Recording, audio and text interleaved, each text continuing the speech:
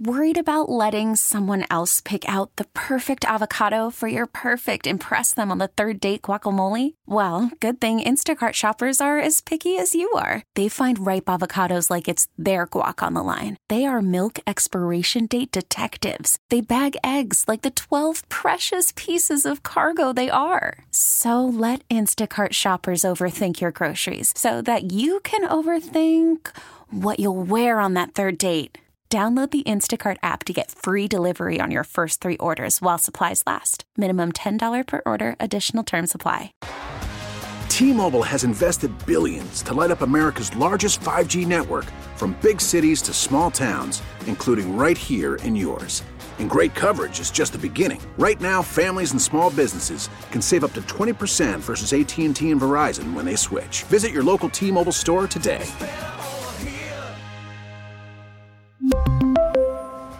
Plan savings with 3 lines of T-Mobile Essentials versus comparable available plans. Plan features and taxes and fees may vary.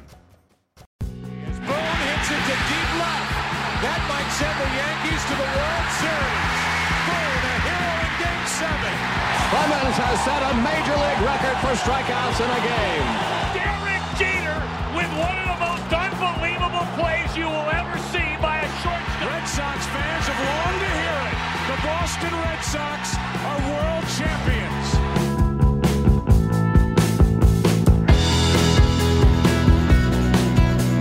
Welcome to Fanbase, a deep dive into the greatest rivalry in sports. Episode 1, How It All Began.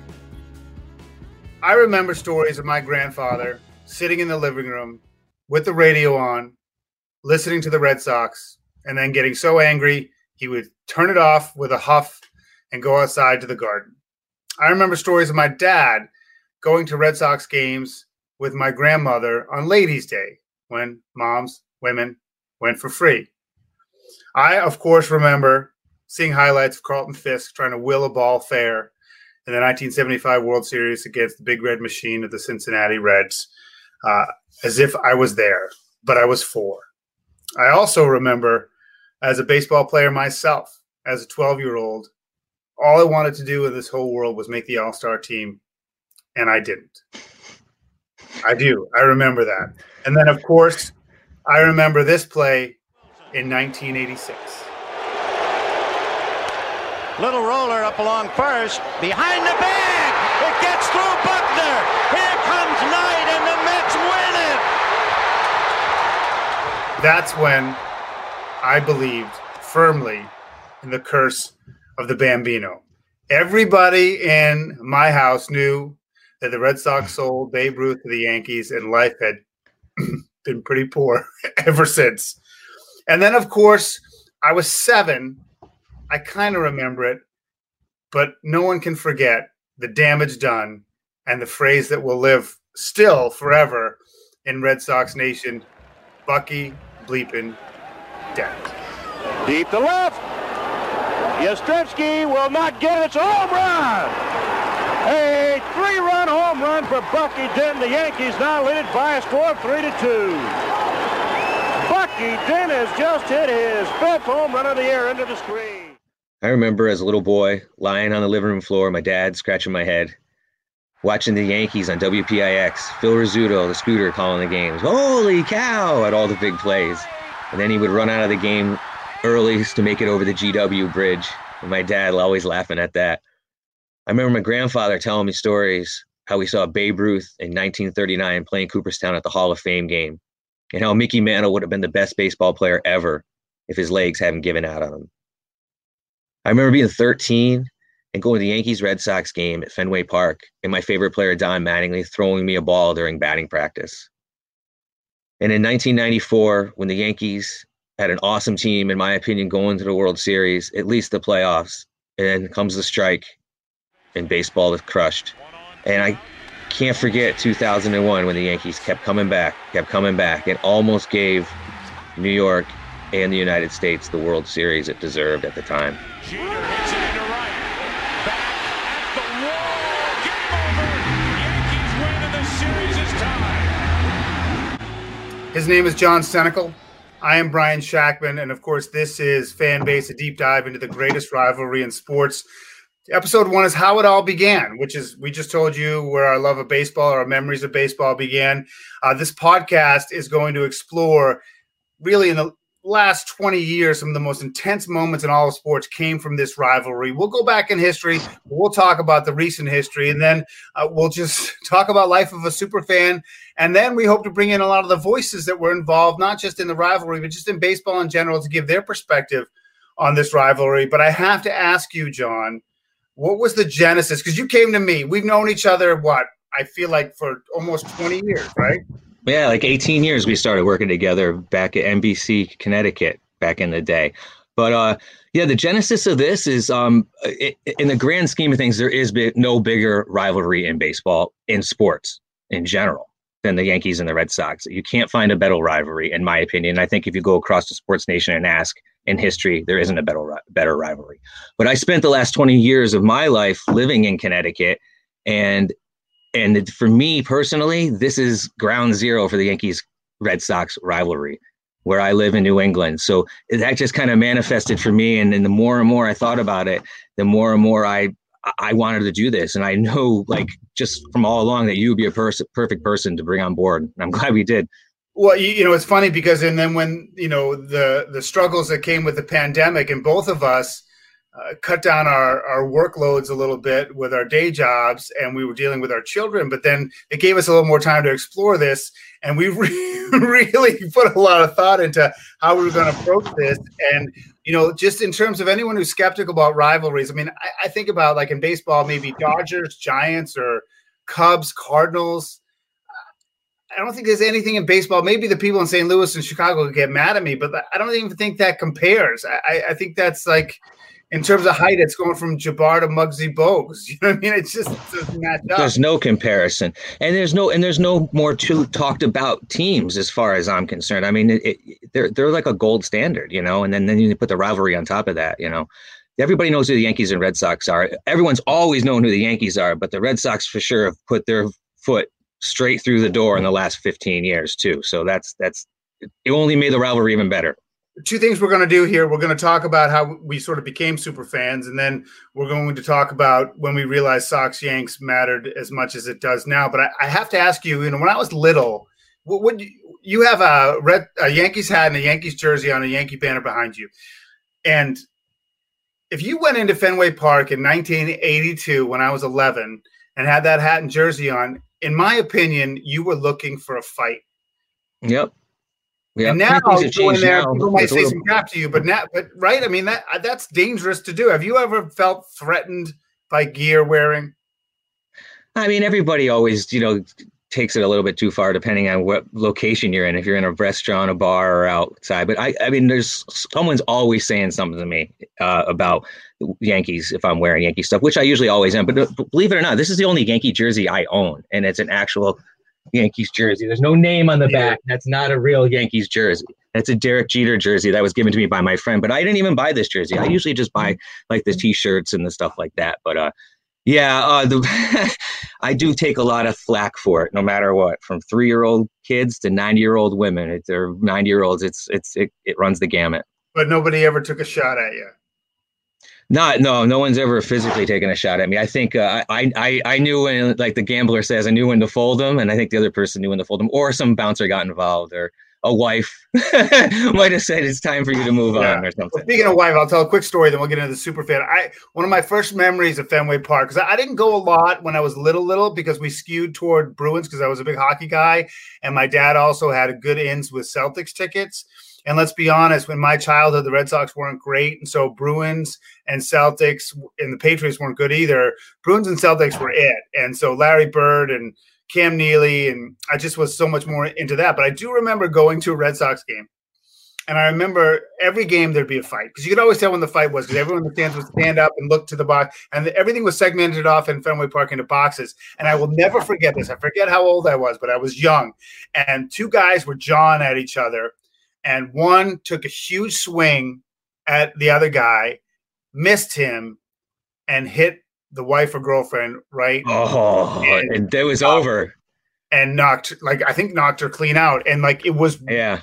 And for me, like I'm not a violent guy. Like I couldn't sleep for 2 nights. It was just that's not a good situation. No, it's interesting though, because you said you didn't go to many games growing up, and I didn't either. I mean, I grew up upstate New York, outside of Albany, and it wasn't exactly around the corner. I mean, I'm closer to Yankee Stadium now, living in Connecticut, than I was in New York. So, if I went to one game a year, if I was lucky, until I was like in middle school and we started going, was a little bit older. But when I was a kid, I probably made a handful of games. It was just all on the radio and on television. Okay, so that brings up the great point, which is the next thing we want to talk about is, I've always, even when I met you in 2002, you were a super fan. I didn't consider myself at that time a super fan, but you were. And I won't get into some of the stories, maybe later we can, of how it was confirmed to me that you were a super fan. But talk about how you got there. And like, was there a moment or game? Because I can kind of point to one or two things in me that made me sort of over the top. I mean, when did you become a quote unquote super fan? Well, I mean, obviously when you're a young boy and you're into baseball, your 10 to 15 years of age is huge for you, and the Yankees weren't great in the 80s. And Don Mattingly, man, it was all about number 23, not Michael Jordan. It was, I want to be like Donnie Baseball. There it goes. Long drive and a grand slam upper deck for Mattingly. And I loved him. I was a left-handed hitter. He was a left-handed hitter, and he was the Yankees, everything. It was Donnie Baseball. So I became really, really entrenched in just following the Yankees and a big fan of the Yankees and baseball in general, because of Don Mattingly. And then as it went on from there into the 90s, when the Yankees really started to, show some progress. And then, and the funny thing is, in college, and when they made the World Series run and they were down 2-0, I was rooming with a guy from New York, like the city, New York, and he went down 2-0. He went outside and he burned 3 of his Yankees jerseys out in front of the place. And I looked and I was like, man, I thought I was into this stuff, and he was so pissed. It was unbelievable. And I remember my girlfriend at the time, my wife now, was there, and she was like, this is unbelievable. And I was like, yeah, they came back, and he was so pissed that he burned those jerseys. Yeah, I mean, that's money down the tubes. Gosh, that's a great story. For me, like I said, I mean, when we'll get to it later too, when Clemens went 14-0 in 1986 and all that happened, I was obsessed. And in my house, we got a bunch of daily newspapers delivered, and it was a fight over the sports page. And I read every word. This is pre-internet. Box scores, reading box scores. It was incredible. I was addicted to box scores, and I truly thought that every time Boggs got up, he'd get a hit. I thought that every time Clemens started, he would win, and that's just the attitude. But after 86, it was so heartbreaking. We sort of, I don't know if I emotionally moved on, and then I went to college, and I just remember the summer after my sophomore year, I dated a girl who had just graduated, and like the second night of summer, I was a sophomore, my fake ID got taken. And so she moved to Boston. She's 23. She's having your life is over. Your life is over. You lost your fake ID. Yet, but it was not a sign of things to come. So I didn't even get a job yet. So she's out working and whatever, and I had nothing to do. And she lived right off of Newbury Street, so in the heart of the city. And so I tried to figure stuff out. So I walked over to Fenway Park alone one day randomly, and the fire department people would donate a single ticket, because single tickets are hard to get rid of, to the fire department as they were raising money for muscular dystrophy. They'd give a single ticket, then the fire department would sell the ticket. They usually sell it just at face value, and that would be the donation to muscular dystrophy. So I went over there. So back in the day, scalping, the tickets weren't that expensive either. And right.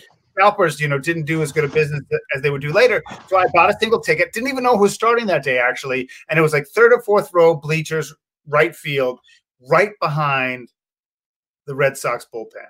And it turns out it was the Red Sox. Clemens was pitching, and I saw him warm up, and it was like moving. It was like spiritual. I mean, the way there was something different about the way he threw the ball. And I actually looked up, John. It's crazy because I go back as June 16th, 1992. It was a Tuesday. The Yankees and Red Sox were not that good. The Yankees were two games below 500. The Sox were 2 games above. Clemens had 7 innings pitched, 6 hits, 1 earned run, 10 Ks. I mean, anybody in 2020 would love that line. He left with a lead. Jeff Reardon. Mattingly was in that game. Yeah, and that's right. And left with the lead. Reardon blew the save, and that was it. And we're talking like Wade Boggs was on the team. Tony Pena was on the Red Sox. Jack Clark was batting a robust .216. Oh, Mike. I mean, look at another that. Yankee. Another Yankee. That's right. Did you take him before or after he was with the Sox? Oh, God, I don't know. Maybe we had him 2 or 3 times. Who knows? Some of these guys, I feel like they weaved in over the years. They're not as clear as a Johnny Damon switch over. Yeah, no, or even in Ellsbury in modern times. And so, but generally speaking. We got to do a whole episode on Ellsbury sometime. We could just sit there and stare at each other and not even talk. Well, you know what? I mean, when he was healthy, he could change a game by being on base. Oh, he's amazing. He was amazing when he was healthy, but then he just decided not to be healthy. Yeah, and that's the thing is when the Yankees go out and give that money, when they give that money to an aging star, I mean, whether it's Damon or Ellsbury, I mean, there's a laundry list, Boggs, Clemens, former Red Sox who go to the Yankees because they think they can win it all. It's a bunch of garbage. Drives me nuts. Okay, so Ellsbury's probably out heli skiing right now. Yeah, I mean he's set for life, and he did very little for the Yankees. That's for sure. No. And obviously, the theme of this podcast is the greatest rivalry in sports. And for me, I know very clearly because in researching the show, I mean the history of the Red Sox really and the Yankees was Babe Ruth and then Bucky Dent. And that's it, because they were always in the same league or the same division. Yeah. They didn't have a playoff. They didn't even play each other in the playoffs until 99. That's when they started playing each other in the playoffs. So when did you start to hate them? Like, what was your moment where this rivalry got real? When I moved to Connecticut and I realized how passionate both sides are about it. Because when I grew up in New York, it wasn't even an issue. Nobody walked around with Red Sox stuff. The Red Sox hadn't done anything prior to 2004. So, I mean, they weren't walking around with Red Sox hats like you see all over the country now. It just wasn't an issue. So you never ran into it. But coming here, it was like, boom, boom, smack in the face. It was like everywhere I went, it was. But I wouldn't say, as far as me personally, the rivalry is 99 to 2004 and then on. That is when it really started jamming for them. In the games got so much more hype because media got so much bigger and the television got bigger and all that. It was a bigger stage, but it's perfect stage for the two biggest teams. Who else would you want? Every year they clamor for that. Baseball clamors for that. I read a lot about Ted Williams and how a couple of his teams were really close to being great, and the Yankees were just better back then. But I don't know how much the rivalry dug deep, and maybe it did for some. And my dad used to say it was a real rivalry. But to me, people look at it as this most historic rivalry. But I agree with you. It's a 21st century rivalry. And, in '86, when I was devastated, when the Red Sox lost to the Mets on, obviously the Buckner ball in Game 6 is the iconic moment. But it was just, I was so devastated and thought I was going to be a loser for life, at least in terms of being a fan. But it wasn't about the Yankees. It was just about the Red Sox being losers. We blame the Yankees, right, because of Babe Ruth. But there wasn't a hatred of the Yankees until one guy came along. And who do you think that guy is? Can you guess? Let me think. Is it a 4-letter acronym? A-Rod? We did not rehearse that either. Yes, Alex Rodriguez, who almost became a Red Sox, and goes to the Yankees, and this is when I started to really dislike the Yankees. It's also when I believed, even though there were various moments of it being crushed, that there was a chance that maybe we could change history, is when Alex Rodriguez got hit by a pitch, and he was going on, and let's face it, he was 6'4", 235, beautiful. Yeah, and he's bringing it because you know what? He was untouchable. He was untouchable. Nobody was going to touch him, and he didn't think so either. Yeah, and not that he was so tough, just because he was a superstar. He had made more money than basically. Right. It's like plowing Gretzky into the boards. You're not going to do that. No, that's a great analogy. And you know what? Varitek was basically like, if you don't shut your mouth, here we go. I'm going to shut it for you. Varitek and A-Rod going at it. Schilling is right in the middle of it. Now another fight off to the side. And the fact that Varitek did that just showed me, you know what? they're not going to be intimidated by anybody. And it just made A-Rod seem petty. And I'm like, wow, he's human. It's almost like when they cut Drago in Rocky IV. You know what I mean? Like, he bleeds. You can beat him. Yeah.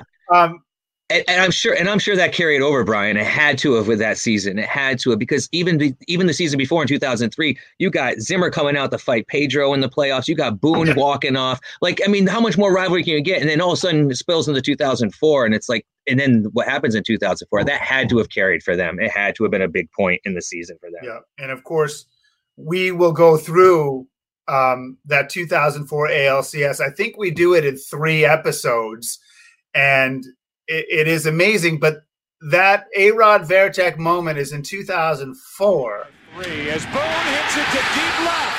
That might send the Yankees to the World Series. Boone, a hero in Game 7. And 2003 is where we will start episode 2. Now, of course, the ALCS, Red Sox, Yankees.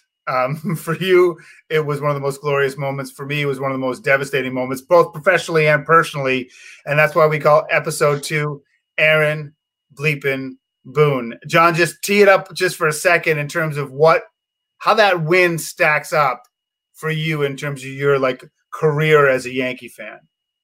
I mean, other than them turning it all around, as far as me watching them turning it all around in 96 and winning that World Series, that this one is the biggest Yankees win that I've ever watched. I wasn't at the game, and I've been at some big games. I wish I was at that game, because that was amazing. The game itself was amazing. The ending was amazing. If you're a Yankees fan, it's an awesome baseball game.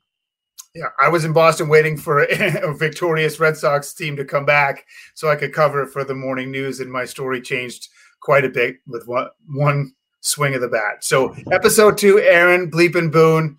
This is Fanbase, a deep dive into the greatest rivalry in sports. You can catch us on Spotify, on Apple, or the player that you're listening to this podcast right now, or wherever else you get your podcast. You can also see the video of this podcast on YouTube.